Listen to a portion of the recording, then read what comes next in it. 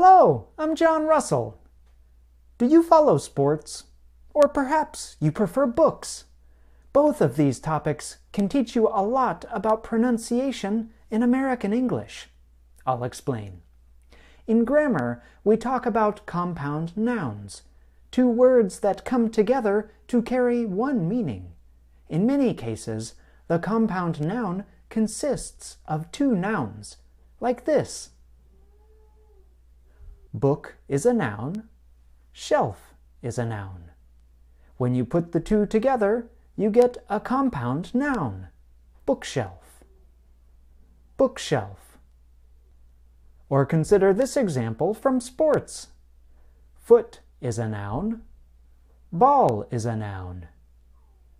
When you put the two together, you get football. Football.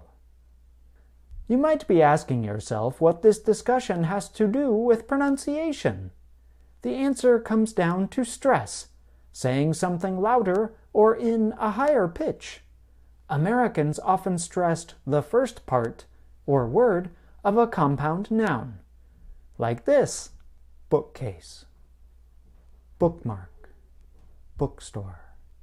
Or like this: baseball, ballpark, basketball. Now, there are compound nouns that are not spelled as one word. For example, credit card. Still, the same general idea holds true. We stress the first word, credit, credit card. That's all for today. Keep up the good work.